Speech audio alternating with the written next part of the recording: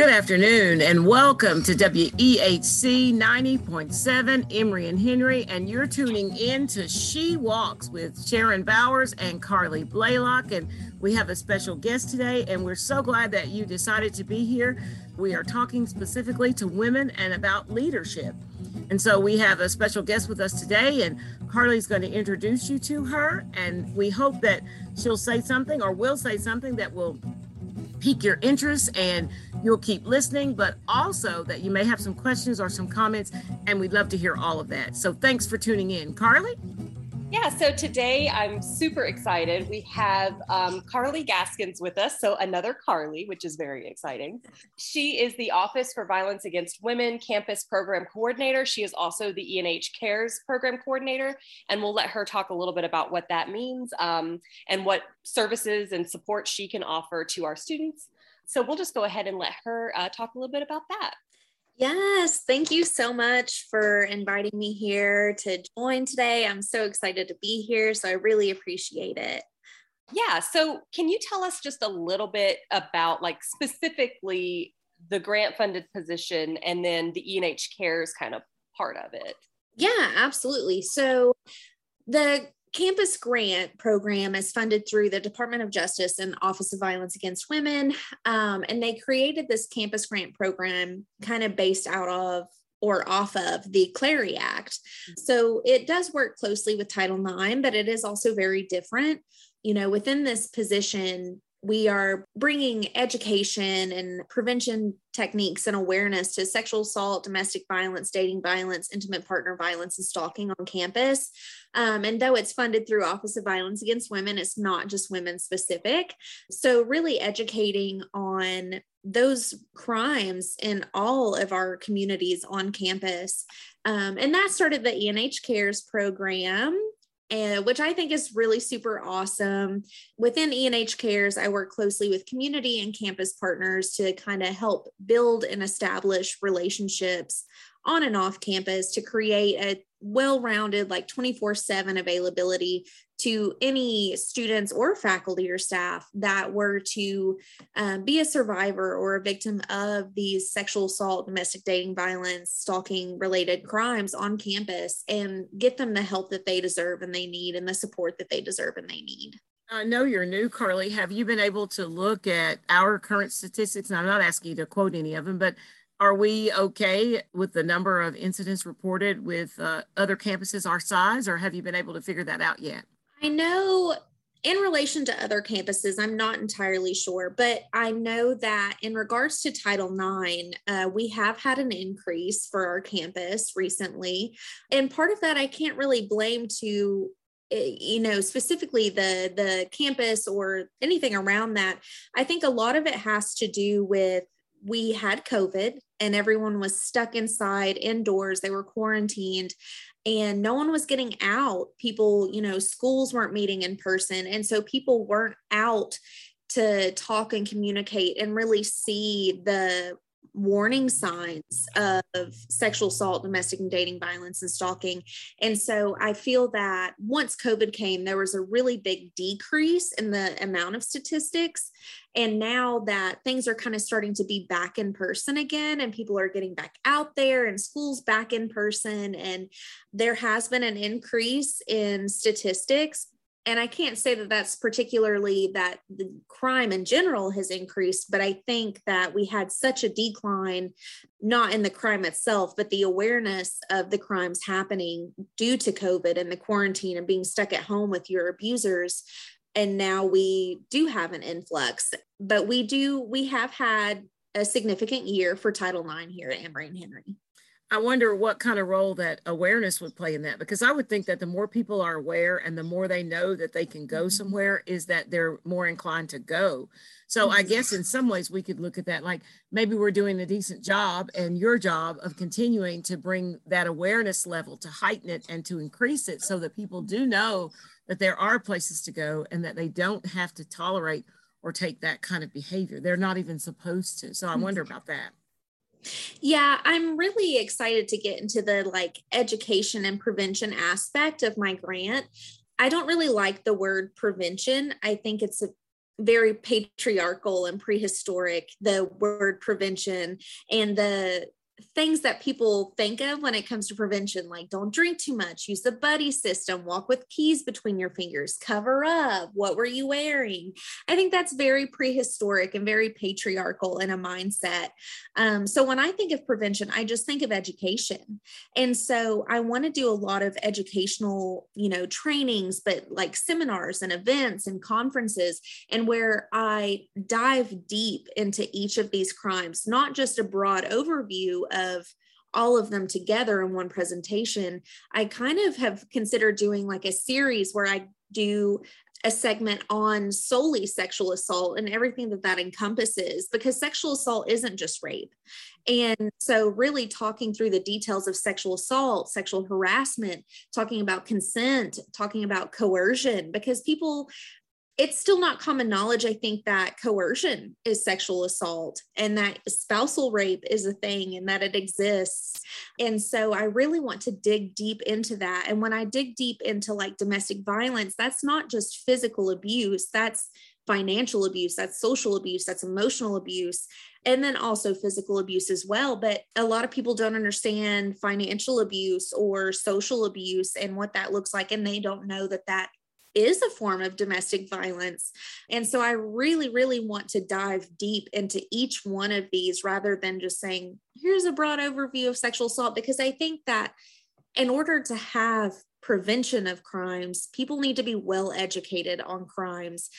Because unfortunately, some people just don't know, like people don't know that coercion is a crime. And maybe if more people knew that, we could prevent crimes in the future. And I think also educational events and awareness campaigns are really good as well, where you have a visual component. So I've been working with Emily Bishop with DEI on creating a Take Back the Night and a clothesline project. And I think the visual aspect of the clothesline project, of the creating the shirts and putting them out there as awareness to see not only how many, but the impact that it's had on that person. I think those types of awareness campaigns bring a lot of, even for people that aren't empaths per se, I think it brings a really big empathetic response and thus creates more prevention. So I don't like the word prevention. So I don't want to call anything a prevention education. I just want to do education. And I think that will be a prevention tactic for the campus. I love your perspective on that for sure. I think that's really valuable. And I'm really glad that you brought up consent and coercion, because Sharon and I have talked a lot on this show about the various forms of consent, what consent is, what it isn't. And we've talked a little bit about coercion. We've talked about like guilt tripping and like all of these other things that kind of show up and people don't really think about when they think about coercion or even that they've given consent, right? And, I think the more education that we can do around that, the better off we're going to be.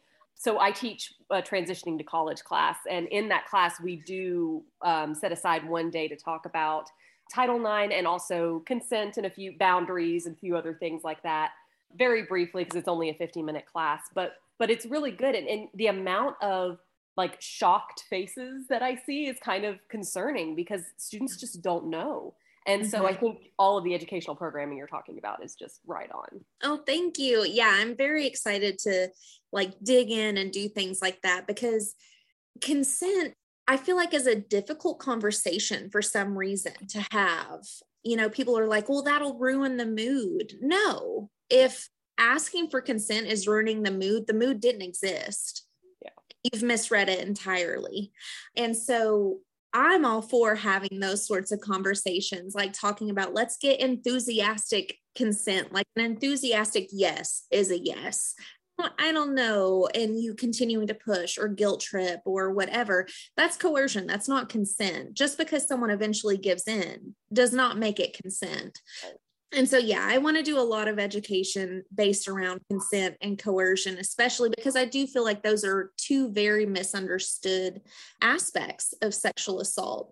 And I know one thing as well is like sexual harassment, like catcalling and stuff, because that does have, traumatic aspects and psychologically damaging. And so I want to talk about, catcalling and things like that, because I feel like a lot of people see that as harmless and just an annoyance, but it's not. It can have a psychological effect to someone, and to really break that down and talk about the effects that it has on the person that's receiving this, and how it supports like toxic masculine culture, and how it supports rape culture. Like, it's not acceptable. So let's make it unacceptable. I feel like, Really? oh, go ahead. Oh, well, mine's a little, is yours short or long, Carleigh? Because mine's a little long. You want to go? Mine's kind of long too. Well, I'm going to go. I'll try to make mine short. Then I belong to a book club, and there are 7 women, and they're from all walks of life and all ethnicity. And some are married, some are single. I don't think we have anybody from the LGBTQ community or anybody out from the LGBTQ community in our but it's kind of a diverse book club. And we were reading this book by Diane Chamberlain, I believe it was called The Stolen Marriage. And so you have to read whatever they bring. So if somebody brings 50 Shades, we're reading 50 Shades. If somebody brings a health book or a self-help book, we're reading it. You know, I bring academic books about Sojourner Truth, they have to read it. But anyway, so we were reading this book, and there's a scene in this Diane Chamberlain book, The Stolen Marriage, where this woman for all purposes, she's probably drunk, but she's not drunk out of her mind. So she's teeter-tottering to, incapacitation, but I wouldn't call it real incapacitation yet, because in the story, she's going through her head and she's seeing what all's going on. And so she wants to say no and all this. And so she comes to the scene with this guy, and she tells this guy, hey, I'm engaged to somebody else. And he says, yeah, I know. And she says, this is not right. And then she says, the world is spinning, blah, blah, blah. So they have sex and she gets married. Well, what those 7 women you think would know, we could not determine unequivocally. They couldn't, but could not determine if consent was involved or not, or if she was raped. Mm-hmm. And these are 7 college educated academic women with real careers in all walks of life, could not make the distinction between was consent involved, or was she incapacitated, or was it rape? So what do we do in cases like that? And I think sometimes for our college students, it's even more difficult to make that distinction.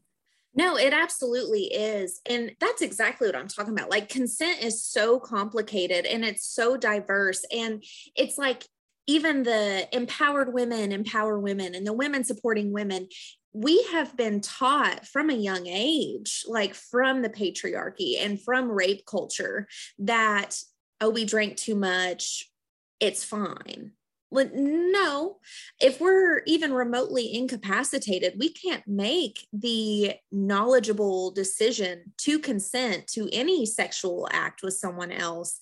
And so I think really just digging deep and breaking down on that awareness and fighting the societal norms that we have been taught as young girls and young boys, that is what consent is. We need to fight those standards and those norms, because if we as women don't know what consent is, even among us, we can continue and then spread that education to men in order to break down that societal norm.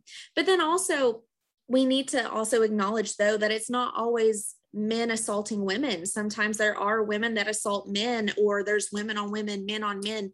And breaking down those consent boundaries and those stigmas, because that has so much stigma behind it. There's so much stigma as same-sex on same-sex crime was that really assault? Because it's in this day and age, it's still such a outside of the norm aspect, even though like the college and the humanity in general is making moves to be more accepting towards relationships such as that, but it's still so misunderstood. And I mean, it's the same as sexual assault. A few years ago, Tennessee passed the legislation that it doesn't have to be penis and vagina is rape. It can be digits. It can be whatever it is. That is rape. If it is unconsensual sexual acts, that is rape.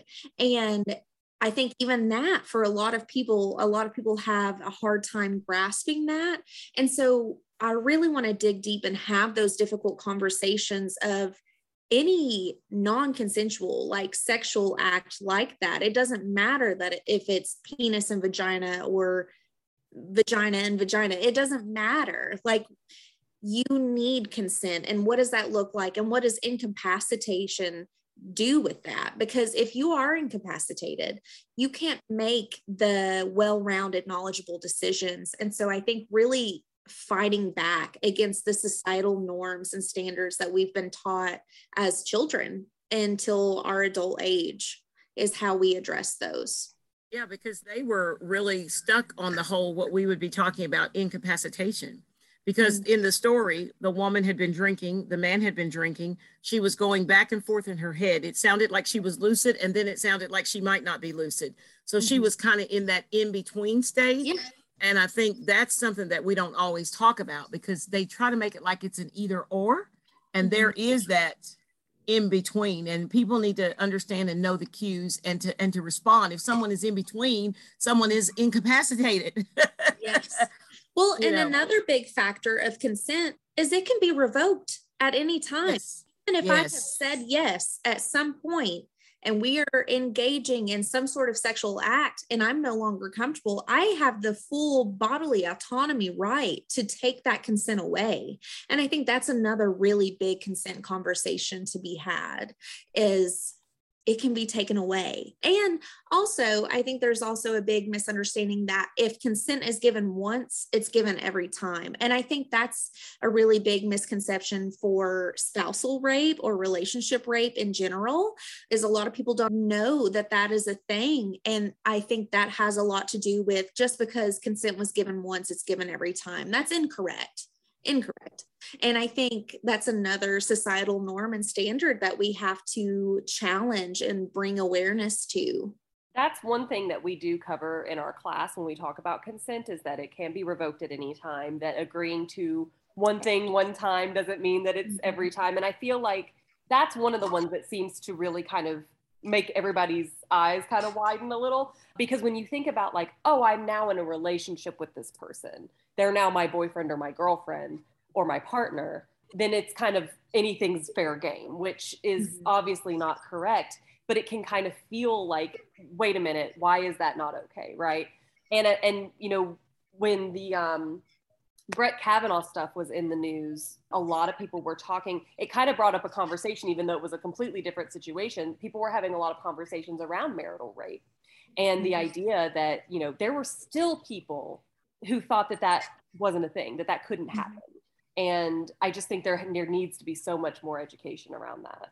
I agree.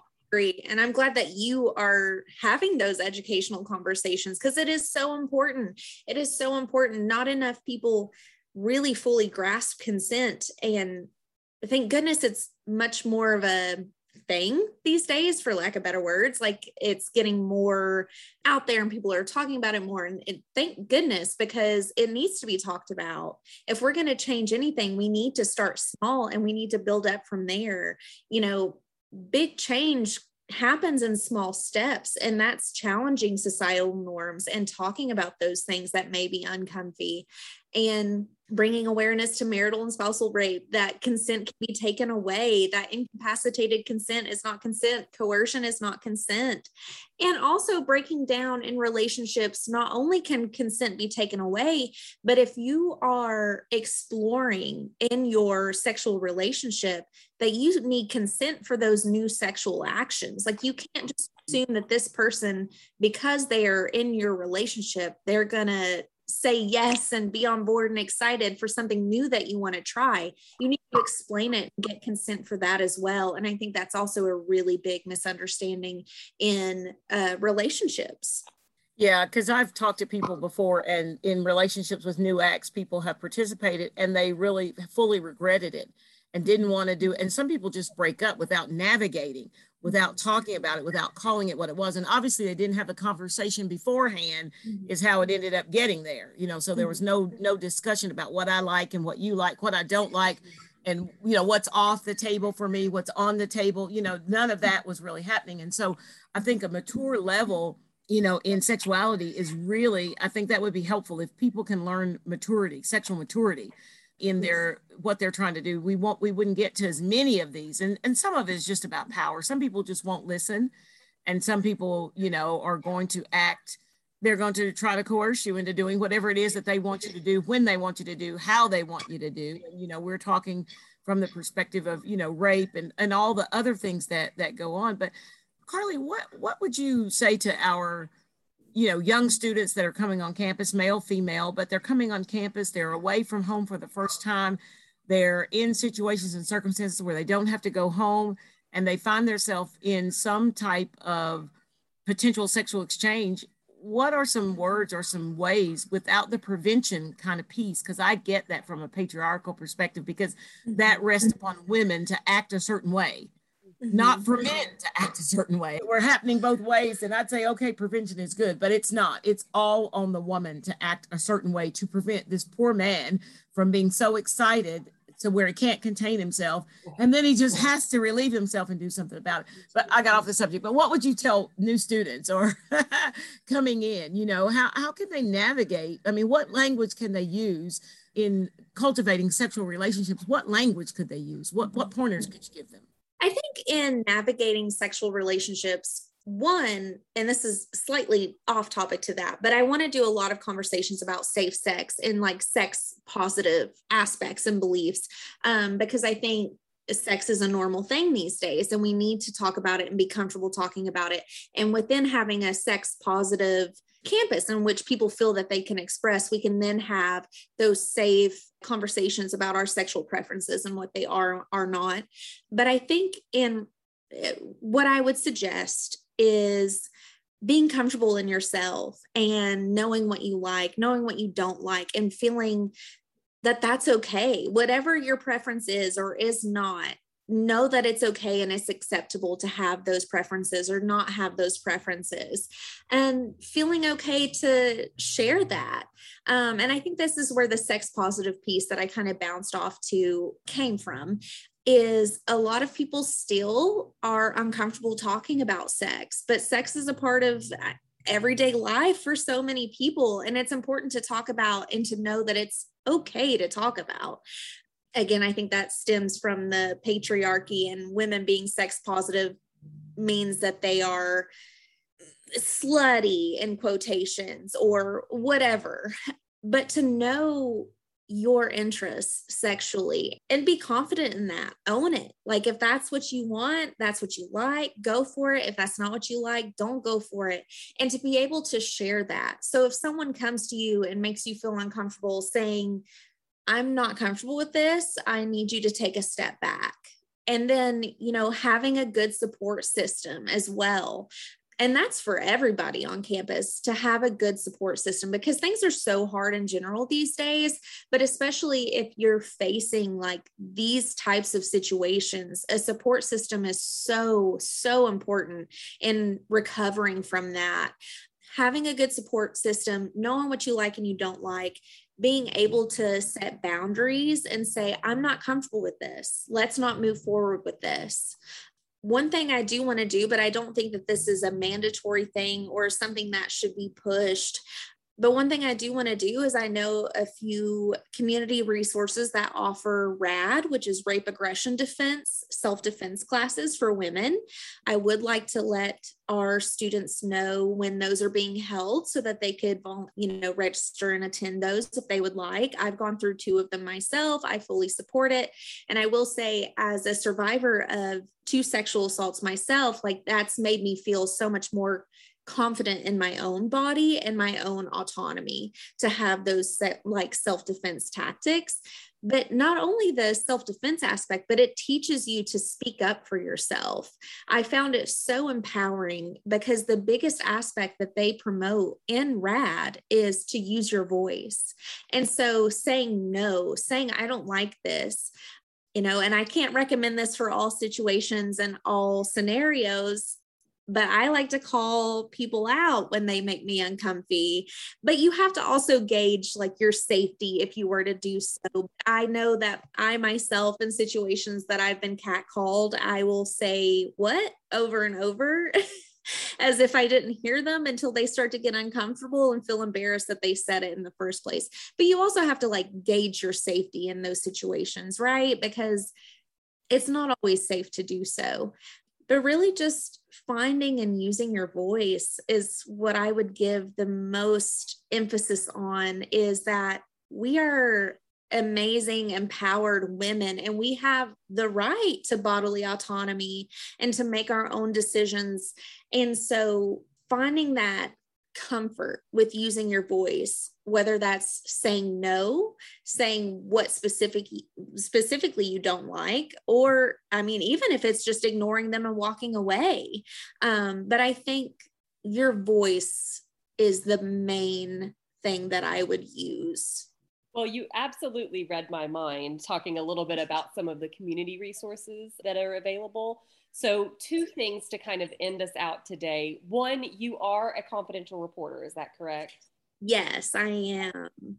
So that's good for our students to know. But let's tell our people at home real quick what that means. Okay, yeah, go ahead, Carleigh. Yes. So for Title IX with the Clery Act, people on campus, most of them are required to be mandated reporters. So that means that if a student were to come to them and say that they were sexually assaulted or stalked or in an abusive relationship, etc., they have to go directly to the Dean of Students or to Title IX, and they have to report that.